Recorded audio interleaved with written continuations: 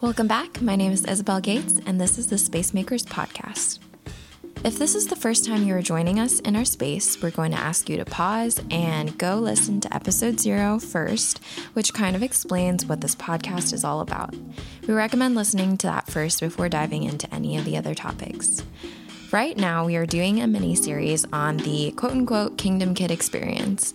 If you grew up in our family of churches, the International Churches of Christ, you will know that people in our church often use this term to refer to kids who were born in this church to members of this church.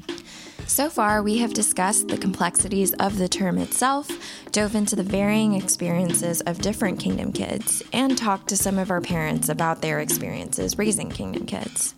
To round out our mini-series, we're going to hear from a very well-known name in our family of churches, someone who considers himself one of the very first Kingdom Kids and who has now raised 3 of them himself. J. Brian Craig is an evangelist, teacher, songwriter, and worship leader. He's written songs that are sung in ICOC churches around the world. Songs like Be With Me, Lord, Praises Heard Around the World, Home in Heaven, Anchor for the Soul, and a bunch more. He's basically responsible for half the songs I grew up singing in church. Brian and his wife, Dessa, have worked for the church for over 20 years and now lead a region in the LA Church of Christ. We originally had Brian on for a Kingdom Kid Experience episode, but it quickly grew into a discussion about the generation gap in church. So, if you haven't heard our first Generation Gap episode with Gordon Ferguson, you might want to, because we refer to it quite a lot in this recording. But without further ado, let's just hear from Brian.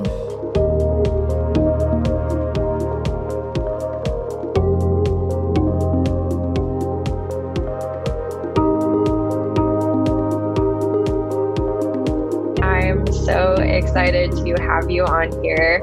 Been singing songs that you've written since I was born, probably. So it's pretty exciting to be on the Zoom call with you and to be able to hear more about you as a person. Do you want me to call you JBC? In my head, you're JBC, but I realize that's kind of weird. So Brian's probably just call me Brian. normal. Yeah, it's funny. All these, my own kids call me J. Brian Craig just to be silly, because That's hilarious. But yeah, I mean, the only reason I used that was because like when I first started doing music, briancraig.com was taken and was like funny. was like an African-American real estate agent in Georgia or something. Yeah. So I was like, oh, Michael J. Fox, or, like E. Sherwin That's McIntosh. funny. I just used my first initial because my parents always call me by my middle name. So that's why What does the J stand for then? James. Yeah. James. Yeah. But people call you Brian, and Everybody I will call you Brian. So the cool thing about you is that you were a Kingdom Kid, and then now you are raising Kingdom Kids, or have finished raising them. I'm not sure how old they are. Uh-huh.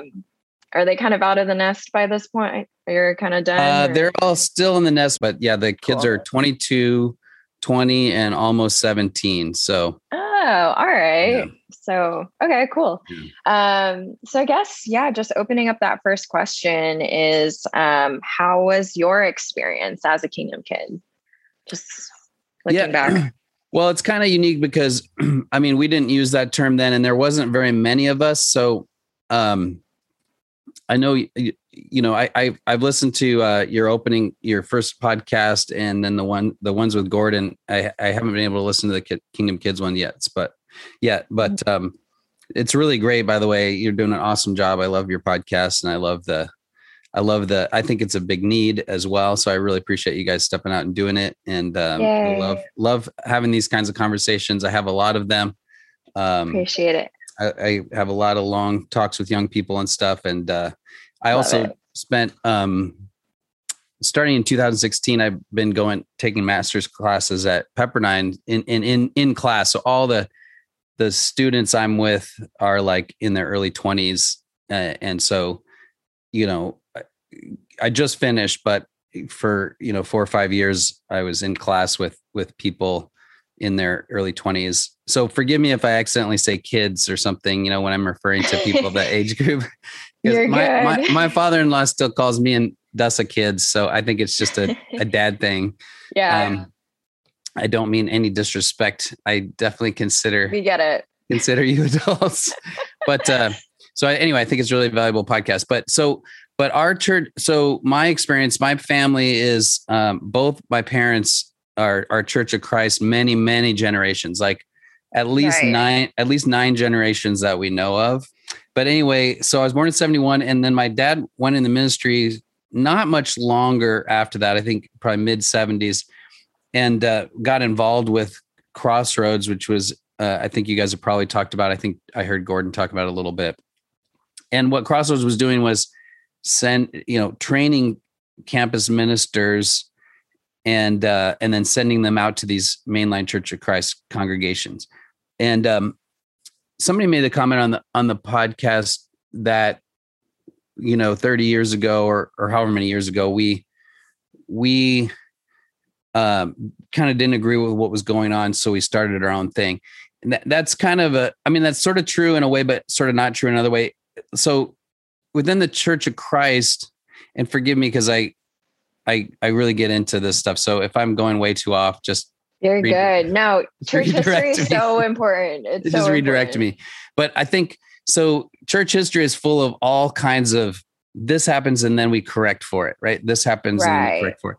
And I think what we always want to be doing is well, what is the Spirit doing? How is he working? How is he moving? And let's align ourselves with him. Let's align ourselves with that. What does God want us to do? So I feel like that's really true of even right now. And I can talk more about that later, but so I feel like God was doing that in the 60s and early 70s, where there was a lot of student activism. It was a kind of crazy time in our country and in our world, but God was doing something. And so there was a real youth movement in our country, and there was a real desire to see change. And the idea was and they were, so it was a kind of overcorrection, but they were very anti-structure because they were coming out of Presbyterian church that was very structured and had like a real hierarchical kind of thing to it. And so they were like, we don't want any structure because we don't see that in the Bible.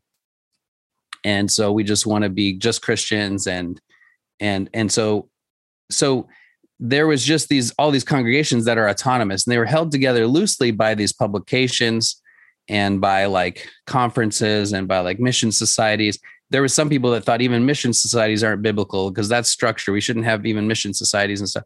So it was very anti-structure. So there was a cultural clash. And so a lot of those churches were either splitting or, it wasn't really working well. So I share all that to say, I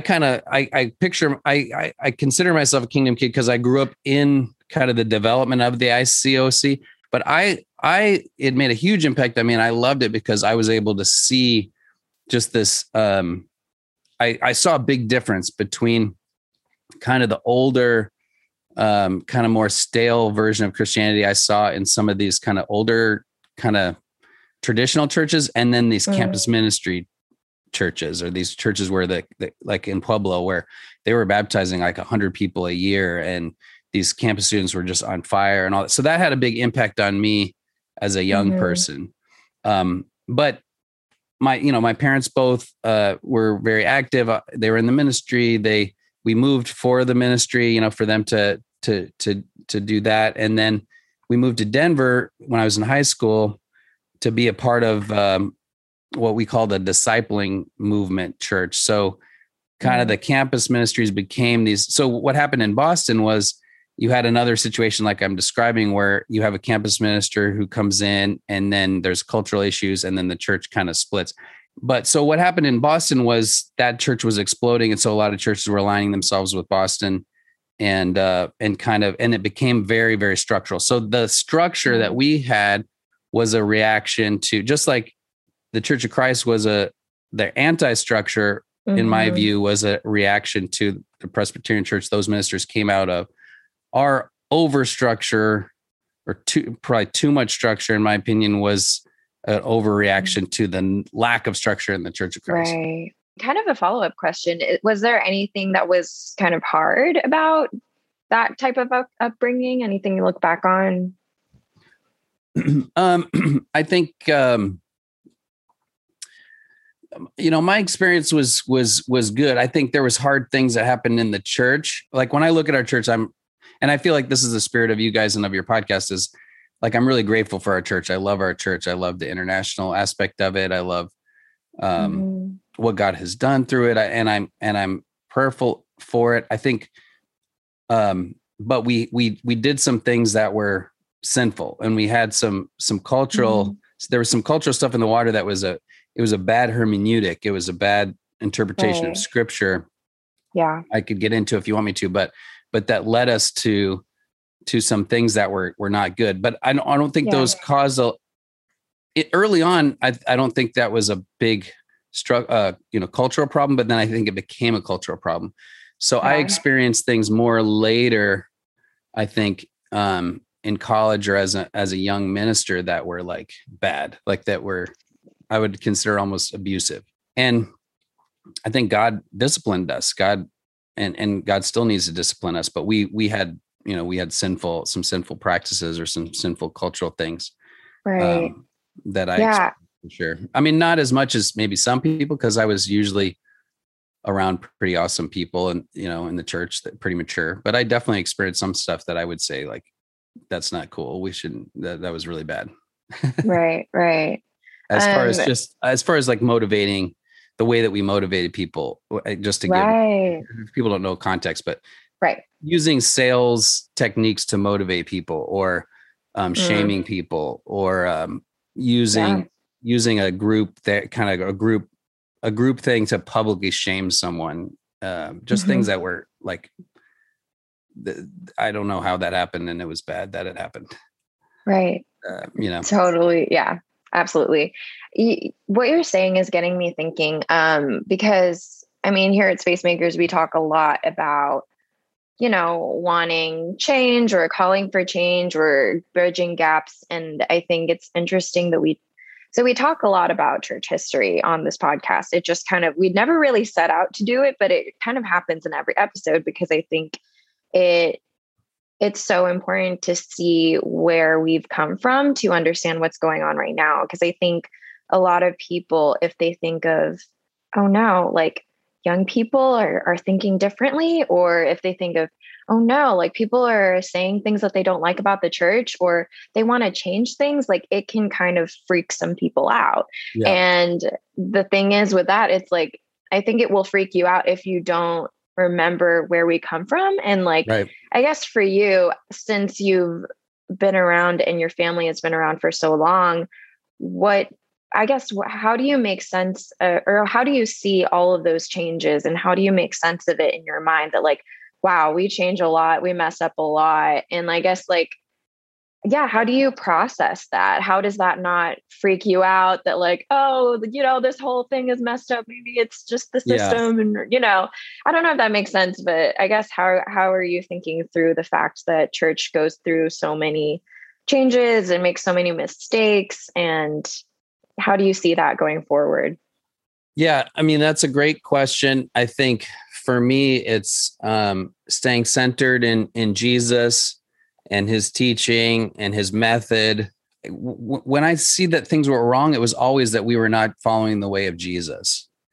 So like when I talk about a bad hermeneutic, like a scripture that used to be used a lot was Matthew 11. The kingdom of God has been forcefully advancing since the days of John, and forceful men lay hold of it. And so the kingdom is forcefully advancing, and we need to be forceful men. Like we need to aspire to be forceful, and we have to, it's kind of like we have to force and do this thing, and we got to win the world in one generation. And so there was this model of, okay, what it means to be a disciple, what it means to be like, a minister in our churches, to be a forceful evangelist, to like make people do the right thing. And that's just a horrible hermeneutic. That's not at all what that text says. Like the forceful men are the enemies who are persecuting the church. The church suffer, and they've even changed the newer NIV translation. The kingdom is forcefully advancing, meaning like in spite of forceful people, in spite of persecution. It's through the persecution that God works. And so, like, for example, I think even the time that we're in right now, where we're having conflict, in our country and maybe even in our church. Like people are afraid of that, but I think that's where God works. God works through those types of he always is working in that stuff. So I think that's where what you guys are doing and the voice of young people is so important. Like I've been at some of our conferences where there'll be a talk on postmodernism, for example, and it's a very like defensive talk. It's like, here are all the things that are bad about postmodernism, and here's what our kids are reading or learning, or Rob Bell, or all these scary things. And it's like, we have to be scared. We have to be scared. But it's like, well, that's not a solution. Like that. Like we are in postmodernism. So what is the Spirit doing now? Like to me, it's like, well, there's whereas before, even all of our social structures were like a top down, a command and control structure base. But now it's like, that's not the way even companies work. It's very like, there's a democratization of information. There's a lot of, there's a really, a lot of leveling out, and people have to figure out for themselves what the truth is. And prayerfully, the truth does rise to the top, and truth is truth wherever you find it. And so God's going to be working through that. But so how do we respond to postmodernism? We have to like not run from it, but like lean into it. And so what does it mean to be a Christian in this space? So I think the church is always we operate in a cultural space. So we always have to be going, what is the culture and how do I engage that culture without losing, again, Jesus, discipleship, what a Christian ethic looks like, what it means to be Jesus. So I think as a church, we were guilty of neglecting love and mercy and tenderness and compassion, and like kindness was not an ethic it was not a staff ethic in the early 90s, in my opinion. If you're a leader, you need to be a slave of all. You need to be the one who's making the sacrifices yourself. You need to be serving, that's the Christian ethic, is the way of Jesus. Yeah. And it's a lot more difficult than just, I have all the answers and I'm going to tell everybody what to do and you need to do it. Like that's a shortcut. That's not the Jesus way. The Jesus way is always harder. A church history helps me to not freak out. Looking at the Bible helps me to not freak out. Yeah. Right. Yeah, absolutely. I love that. I mean, our whole podcast is all about just kind of bridging that gap and making sure that we're looking at culture and trying to see, what Jesus is trying to do within the culture, not fight the culture. And I love what you said about, kind of not being scared of, I don't know. I know that it's funny because I know that not everyone will even listen to this podcast because of fear of what we're going to say. And I wish I could just tell everybody like, hey, you don't have to be scared of us. Like, why are, like, it's not scary. We're just trying to figure it out like you. And, we might say some kind of new things, but we want to talk with you. And we definitely don't want to just be like, I don't know, these like scary kids who are saying these crazy things. And, I just hope people don't, I guess, like take that from who we are. But, yeah, well, it is scary. I mean, anything uncertain is scary. Right. And I think having to trust God. So throughout the Bible, there's always trust God, but it's going to be scary and you don't know where he's leading you. And you don't know, and you're not going to agree with how he does it sometimes. And he's not going to show you, he might show you step 1, but he's not going to show you step 2 or 3. So anyway, but I see where the fear comes from. So I guess it helps to go, okay. And when people are afraid, that's when they tend to be a little angry maybe, or like have teeth to what they're saying, because, and I myself included, like I recognize when I get angry, I usually go, it's because I'm afraid. I'm afraid of what might happen, or I'm afraid of right. Yeah. Well, and a few of our friends and I, like we were talking on Zoom, and we were just kind of the Space Makers and a few of our friends, and we were talking about how like, we know that when we're in the older generation, like we hope that we will also extend that same courage to listen to the younger, because we know we're going to have to let go of some stuff that we fought for when we were young. And, it's just, and I think that's why it's cool to even have this conversation with you, because you've kind of seen the cycles. And so we're hoping that, I hope when I'm 50, I will look at the 25-year-old and be like, hey, like, I want to hear what's going on in your world. And, Absolutely, yeah. but that's kind of what we talked about with Gordon too, that he was like, I set out to not be that old person that shuts down the young people. I want to be the old person who listens and learns from the young people. And now he is. And so, we hope that we can be that when we're Gordon's age too. Amen. Yeah, I do too. I really have a lot of optimism, and excitement about the younger generation in our churches. Yeah. I'm so interested because you talked about how like there's not a whole lot of people your age and a bit younger in the ICOC church still. I think we've kind of coined it as the lost generation. Even on our podcast, there's like 28% are between like 18 and 22.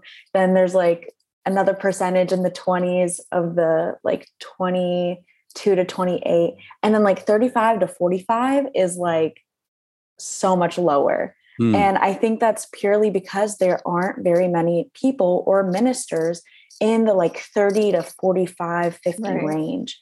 And we have even more like 50, 60-year-old listeners than we do in the 30. Yeah. We have more like even older people than we do for that group of people. So I was wondering if you had any insight of, obviously, it can be just your opinion or something that you've looked into and stuff like that. No worries about, how sure you are, but just in your opinion, like, what do you think happened? Like, was it that cultural clash? Was there just not space for them? I'm so interested in what you think. What happened in 2003 and those years there, for a while, there was a total lack of investment in young people in campus ministry. I think God judged us. I think we had become humanistic again, in my view, and I take responsibility for that. Like, it was our sins. And so, but then we just sort of maintained. And so then we lost any kind of campus outreach for a while. It took us a while, maybe a decade even, to kind of get the campus stuff rolling again. That's why we don't have many people that age group. I think it's more of a lack of investment back then. So switching gears here a little bit. So now that you are a parent of quote unquote kingdom kids, and they probably were called kingdom kids because of where they were raised. Do you see any differences between kind of your quote unquote kingdom kid experience and your kids or the people their age? I know that you said you talked to a lot of young people. So you see any differences? Yeah. I mean, I think the culture has changed. Our church culture has changed. I think, when I was growing up and in the church, it's like, if you wanted to learn something or how to do something, or you wanted training, it came from the older people in your life. It came from discipling and mentoring and like how to have a great marriage or how to parenting, or whereas now, like, kids have access to, like, starting with my oldest, he's 22, like he's the first generation to grow up with, smartphones and stuff. So it's like our kids have access to all of human knowledge at any moment. And so that's a whole cultural shift. That's a whole new thing. Yeah. So whereas I had to like learn from older people things, my kids can learn that from YouTube or from, they can just do their own, they have access to all of that information. So it's a different kind of dynamic that was new, and so it shifts. I think it does shift the conversation between like what you guys are doing, like the bridging the gap stuff, because it's a new relationship. And I think older people can feel like, what are we here for then? Because the younger people are like, we don't really need you, because we can get, like, why should I learn about parenting from you when I can hear from this expert, who's the best of the best on YouTube or whatever. Like, so, and I'm not saying that's what all young people are saying, but I think the dynamic has changed even in our culture, where it's like, I think every other human culture and history, it's like the wisdom is found in the elders. And that's kind of the source of knowledge for your community.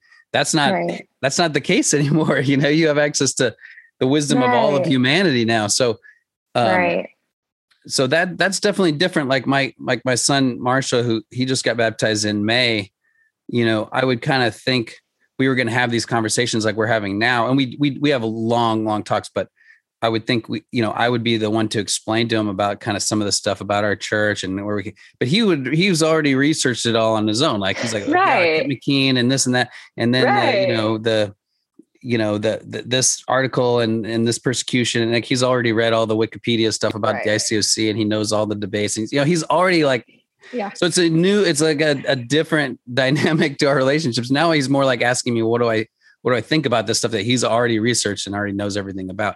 That's such a good point.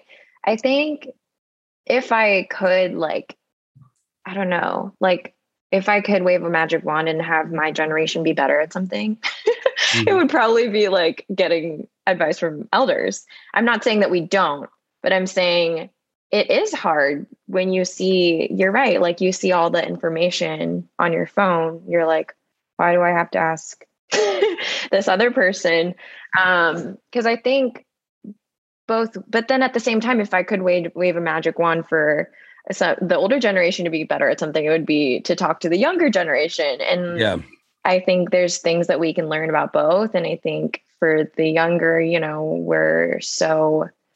we have so much information that just floods us all the time, which I think is great. But I think also we need to remember that we need each other, and, we need to, maybe we have all this new information that our parents or our grandparents don't know. We need to walk with them. And we need to still walk with them and see where that leads us versus, and then you have the older generation and, looking at all the younger generation, all this information. And it's again, we don't want it to scare them, but that's why we need to build these bridges and all this stuff. 'Cause I think it would be great if we used the strengths of each generation and kind of came together with all that. 'Cause it is cool that we have so much information at our fingertips, but it would be cool if we didn't see that as a scary thing, but more of a strength, and then just, I don't know, use that to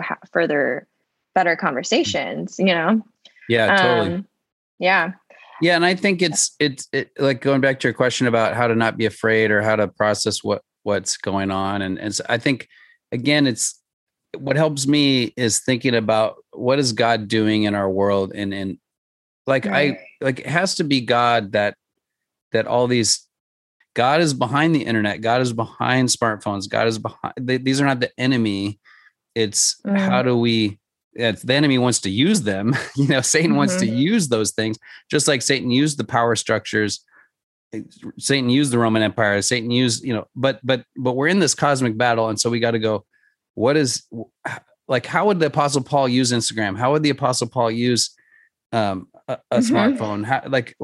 How would the Apostle use all this? Apostle Paul use all of human knowledge that's available at our fingertips now. People my age were a little more afraid of the internet, afraid of knowledge everywhere, because there was the ability for a time to kind of control. I don't want people to hear that because they might not know how to process it, and that could be controlled. That can't be controlled anymore, so it's we have to go, I'm going to assume you have access to all human knowledge. So how do we process all human knowledge? It's a very different thing that's unique in human society. And that can be really scary, but it's also really exciting. This is a really cool time we're in. We're in a time that's unlike any in human history. And it comes with huge challenges, global warming. There's all kinds of things with globalism that are good and that are scary or that are difficult, but it's a really cool time to be a Christian and to be a part of the kingdom of God, and what God's doing. And I see in the young people a huge, I think maybe through all the Hope Youth Corps and but just even not in the church, there's a real desire to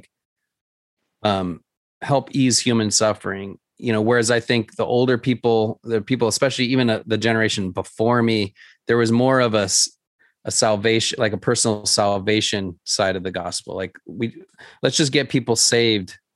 And then like, that's much more important. Whereas, and there's, Right. those are big conversations about, well, what's the balance, and I like what Tim Keller says about the balance. He has a great book called Center Church. That's kind of all about kind of maintaining that balance. It's not all just individual salvation. It's not just like social gospel or it's got to be both.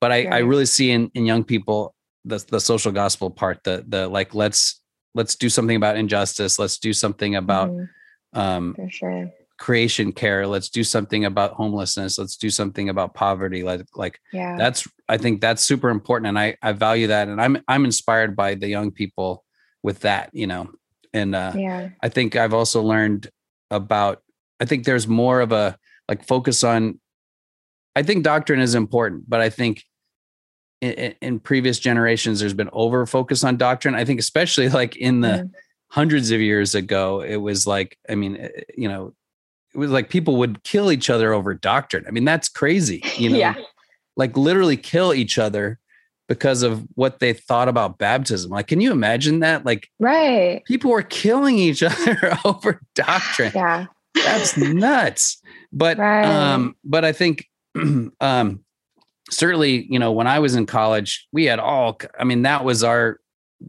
the battleground, was doctrine stuff. Like, people always wanted to argue baptism and argue about this and argue about that.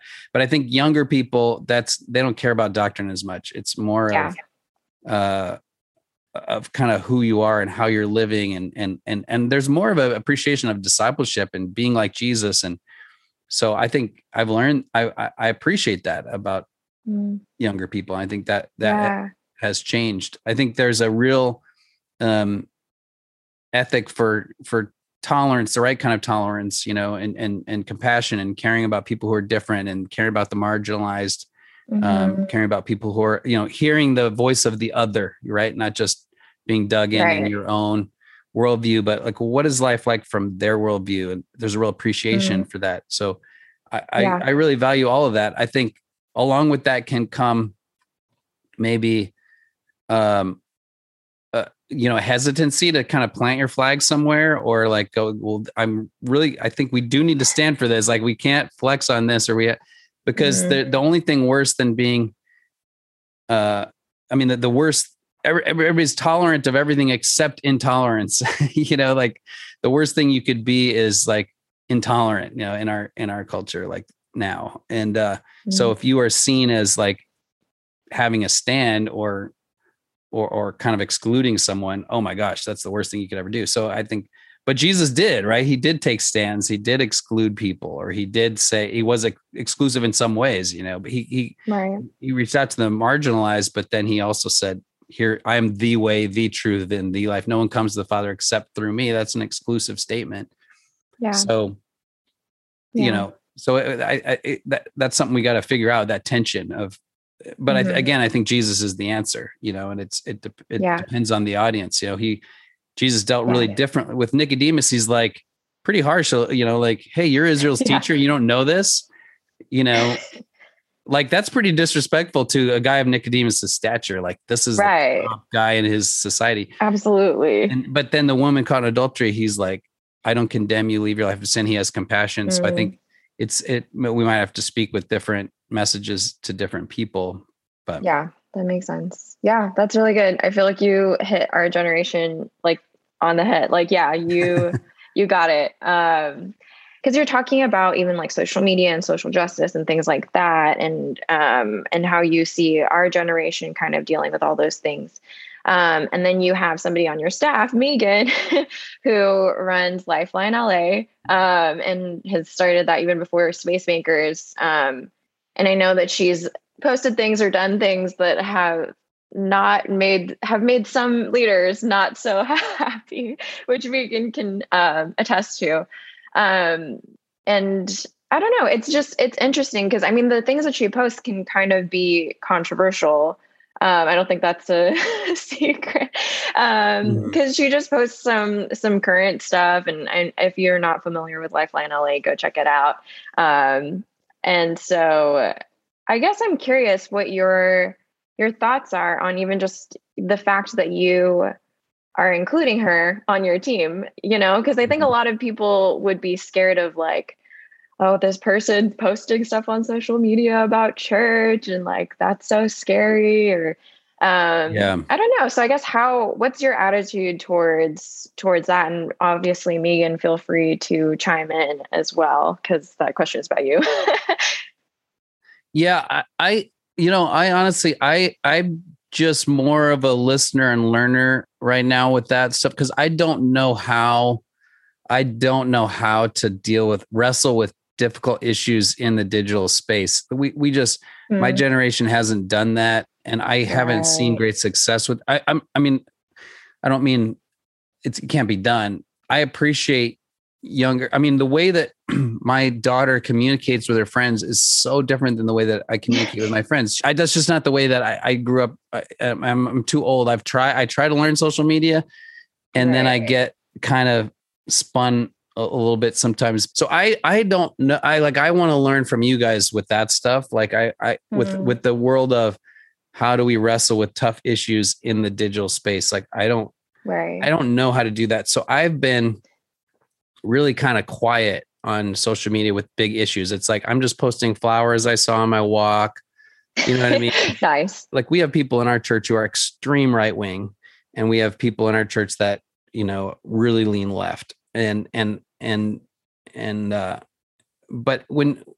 on social media, those people, like their dialogue can be horrible, but in person, it's like you see each other. It's like, oh, I like that person. Oh, I like that person. And then a lot of that kind of goes away.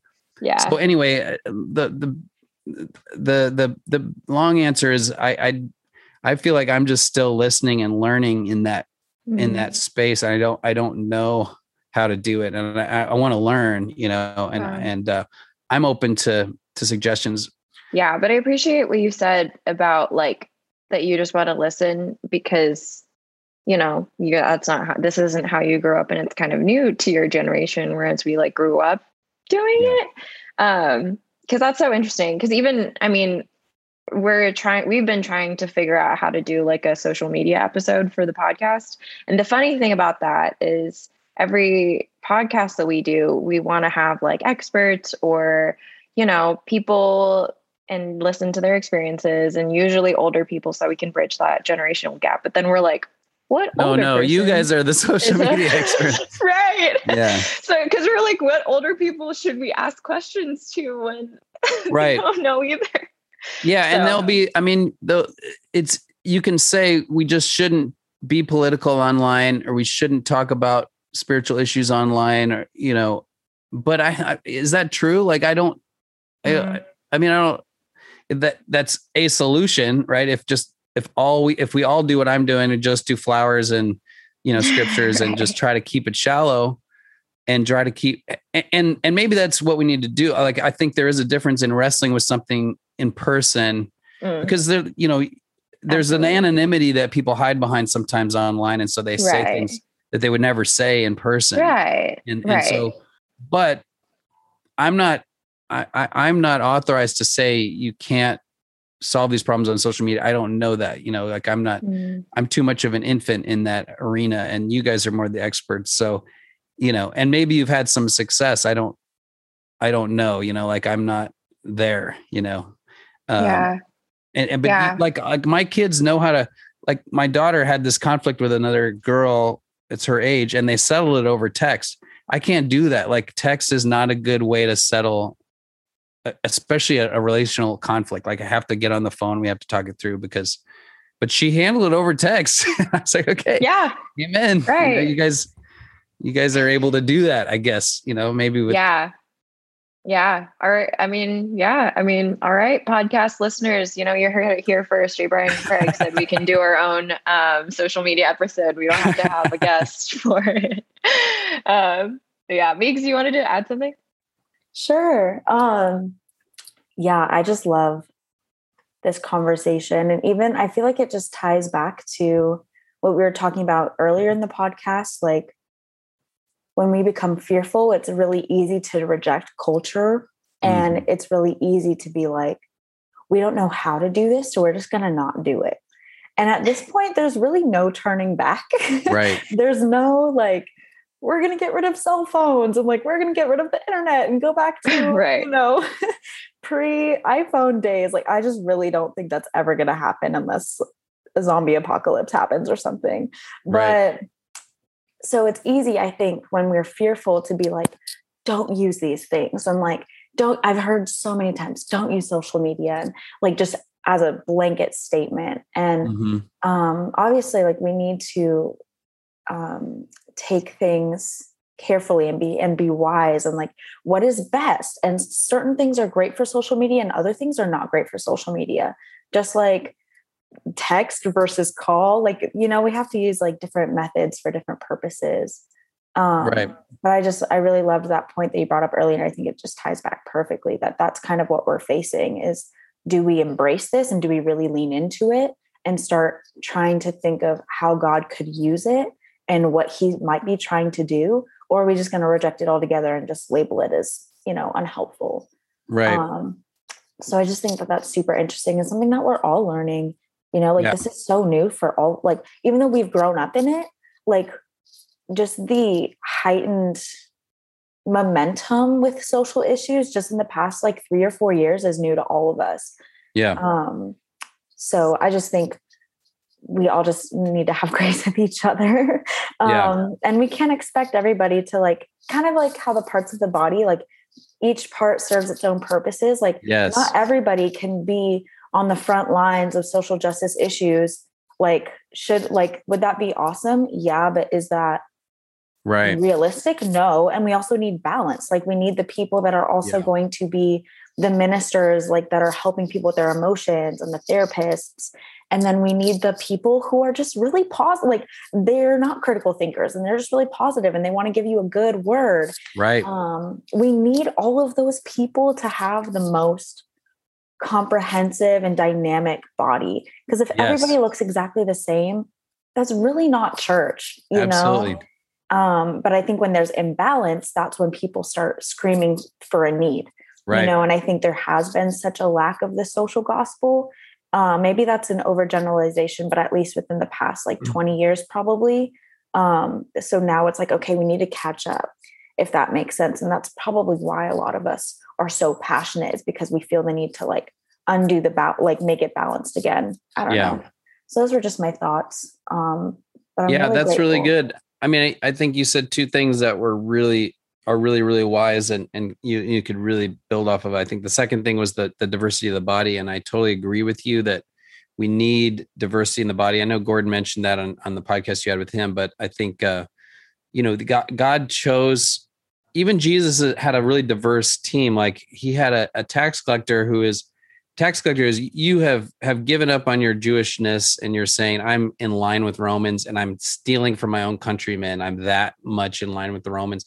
And then he had a zealot, and zealots are like, we need to overthrow the Roman Empire. We hate Romans. We'll kill them if we can. Like, that is the opposites. I mean, that's like, I don't even want to give you an example. I don't know what that is today, but we really need each other. The young need the old, the old need the young, the rich need the poor need the rich. I mean, we all need each other.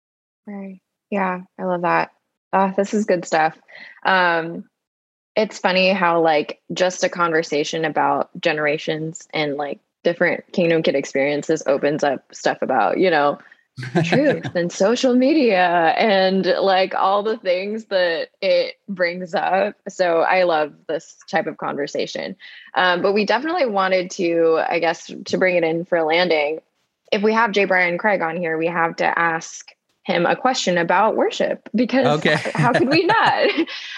So I guess, since you're definitely, so that's definitely your area of expertise. And we just wanted to ask, so for, me, my husband and I are worship leaders, so we have sung your songs many a time. And I guess I wanted to ask, is there anything that you've learned recently, like in your journey, in your attitude towards musical worship? And what have you been learning recently? So take that question however you want. Okay, thanks. Yeah, I appreciate that. Gosh, I feel like I'm always learning. yeah, speaking of culture, I think the way that we do worship, again, it's like there's God and there's Jesus and there's gathering around the table of fellowship and in communion and why we're together. But then the way and style and form that we're going to do that is always going to be changing and shifting. And if we like get too attached to one way of doing it, then I think then we become traditional, or then we become like, we got to be open to changing. And so there's been a lot of change in my time in the church. I mean, I remember when it was a rule of, if you're going to be up front, you had to have a coat and tie, and maybe some places it's still like that in the South or somewhere. But I mean, where we are in LA, it's like, you look weird if you have a coat and tie, on a Sunday, like that's when people dress down, like that's the day to wear, your Hawaiian shirt and your khakis, if you're in your flip flops or whatever. So, there's cultural changes. And so like, even my songs, I think sometimes people can think like, I think it should be a certain way. And I don't, I'm totally open, and I've changed my styles and my songs and kind of what we're doing, through the years. And so sometimes people associate my music with a certain way of doing it. And I don't feel, I feel like I love when people take like there was a church, I think, I can't remember where it was. It's somewhere in Asia. I wish I could tell you exactly where, but they did this version of Be With Me, Lord. That's like this EDM, love like K-pop version of Be With Me, Lord. That is so good. It's so amazing. I love it so much. But that song was written like, that was like an a cappella song, because we didn't have instruments when we were doing it back in the day. So I love like a song, changing and evolving and doing it in different ways. Like it's totally cool. So I think it's always important for every congregation to kind of go, what is our culture? Who are we trying to reach? Who are we as a group? And like, what works for us? Because a lot of our churches are small, and so they can't do like this big conference worship. Like they've got to do, they've got to do what works for them, and I think, so back to the question of what you learned, I think during COVID, we were doing some of those videos where you like have everybody do their part over their cell phone, and then I would edit it all together. And we probably made about 10 or 12 of those videos. And it was fun because it kind of was our group and our identity and stuff, but they're really, really labor intensive. I mean, at the beginning, it was taking me like 18 hours to make one of those. I think I got down to maybe being able to do one in like 8 hours or something, 8 or 10 hours, but that's a lot of work for one song, Yeah. So we started doing here in my garage, we kind of set it up as those lights aren't on, there's lights up there, but we kind of set it up as this, like almost like a TV studio. And so we would have the worship team over here and just do a live stream. So all of our worship was live in this space with like 3 people or 4 people.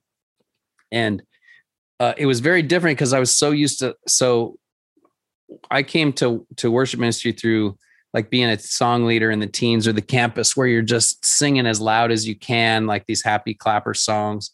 And just, so I would sing very loud. And it's all about hearing the congregation and leading the congregation through it. And I love all that, but I'm not like a performer. Like I didn't come to worship from the performance space as much, more from the like song leader space.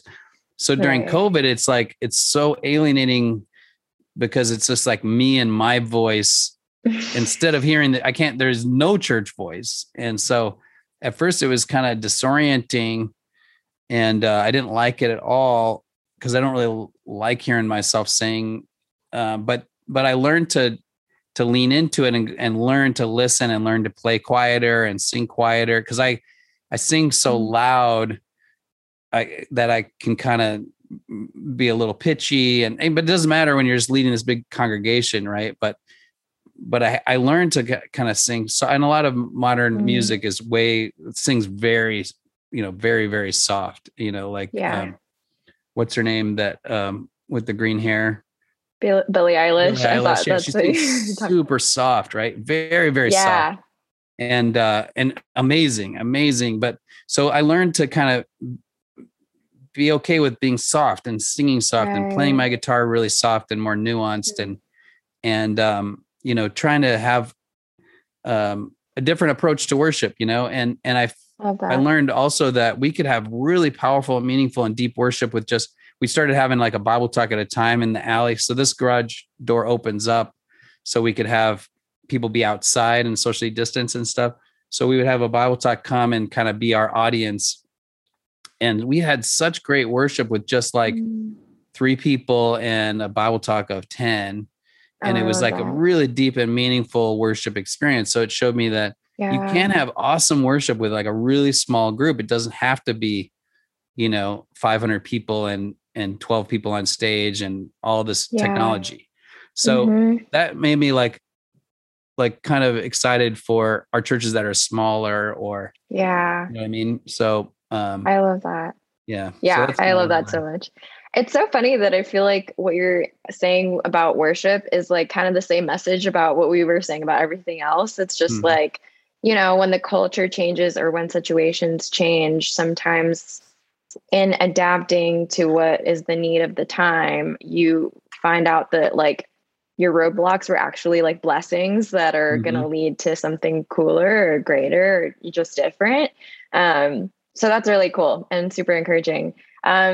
Is there anything else, I guess, Meigs or you guys, you want to say before we wrap up? Is there any closing thoughts or anything? Well, I really, well, before I say this, on the worship side or the music side, another thing that I was learning or working on during COVID was other types of music. So I have, nobody knows about this because I probably need Megan's help with how to market this, but so I have this whole other kind of music that's not worship music, but I've always been into, which is like alternative rock and stuff like that. So I started releasing music, but I didn't want to release it under my name because people kind of, it's so different than like it's my worship songs. So it's under this band name called Ties to the Light. So if anybody is interested in that, like, it's funny because it has such little impact. Like I'll get this thing of from Spotify and it's like my music. It's like you had, you know, 1,200 listeners, and then Ties to the Light is you had 9 listeners. So nobody knows about it. And I can't put it on Facebook. There's only 4 people that will see it now because of the algorithm. Yeah. But well, you can you'll get exposure from Spacemakers listeners. So I'll put that out there, you know, just there you go. Give it a listen. It's called Ties to the Light. Plug. Of course. But then I just wanted to say again, I really appreciate what you guys are doing. I appreciate your posture of not trying to, you know, say, hey, we're young and we have all the answers and everybody needs to listen to us. But we just want to have a conversation, right? And we just and even inviting older people to your podcast and wanting to you know, to hear from us and modeling that, you know, I think that's great. I really do hope that the older people are listening to you. It's encouraging that your demographic is some older people listening to your podcast. And I am telling people to listen to it. Yay, thanks. So I appreciate, you know, what you're doing. I really do agree with what Megan said. Like, we really need each other. We really need diversity in the church and different voices and humility, and to hear each other out with humility. Yeah. So I love that. Thank you so much. Yay. Appreciate it. Thanks for being here. Is there anything else? Yeah. I just want to say thanks. Thanks, Brian, for taking time. And I was literally so excited because when you came up to me at that staff meeting, I was like, oh my gosh, this could actually be so cool. And I've been pestering everybody, like, we need to figure out when Brian can be on our podcast because I've been so excited. And it's just like really cool to hear from your life experiences. Because I think even for me, like, church history is so good to understand. But even just the fact that like you've gone through all these different stages, like to hear that the COC, the Church of Christ, was like not structured. I was like, hearing that, I was like, what? Like, I thought like organized religion has always been very structured. And so just to see kind of the waves of like, okay, so there was no structure, so people craved structure. And then now we have all the structure. Now we're wanting no structure. And how that's just like the ebb and flow of humanity is just like this constant not strife, right. but like striving towards balance. And like really being attuned to what people need. It just gives me a lot of, what's the word? Contentment, or just like trust, because I can feel like this has never happened before in history. And we're like, there's so much. And in some ways that's true because it's different, but in other ways, like there's nothing new under the sun. And that doesn't minimize anything that anybody's going through, but at least it just gives me some perspective on just kind of what's going on. And so that like really helps just give me understanding, and that there's people like you that have just kind of seen it all, and you guys are still standing, and you're still, you still believe in God, and you're still just trying to live like Jesus. And I just love that. So I'm really grateful for your experiences and all of your life stuff, something that we could have never learned on the internet. Yeah. Amen. So thank you. Thanks for having me on and asking questions and listening to my very long answers that go all over the place. You're good. Yeah, we touched on a whole lot of stuff. We did. This is a smorgasbord. Thanks so much for listening. We're going to link Brian's music and that fun Be With Me, Lord cover he mentioned in the show notes. But we also wanted to mention before we go that we want to meet you all. We're going to be hosting a Zoom call pretty soon that is open to all our listeners around the world, where we can meet you, answer questions, and of course, make space for some awesome conversations. So make sure to either follow us on Instagram or Facebook for updates. You'll want to also keep an eye out for our next series coming out soon with the likes of Marty Solomon from the Bema podcast, Douglas Jacoby, and lots more amazing guests. We are introducing, demystifying, and diving into deconstruction. We are so excited for this one, guys. So see you later, and thanks for coming to our space.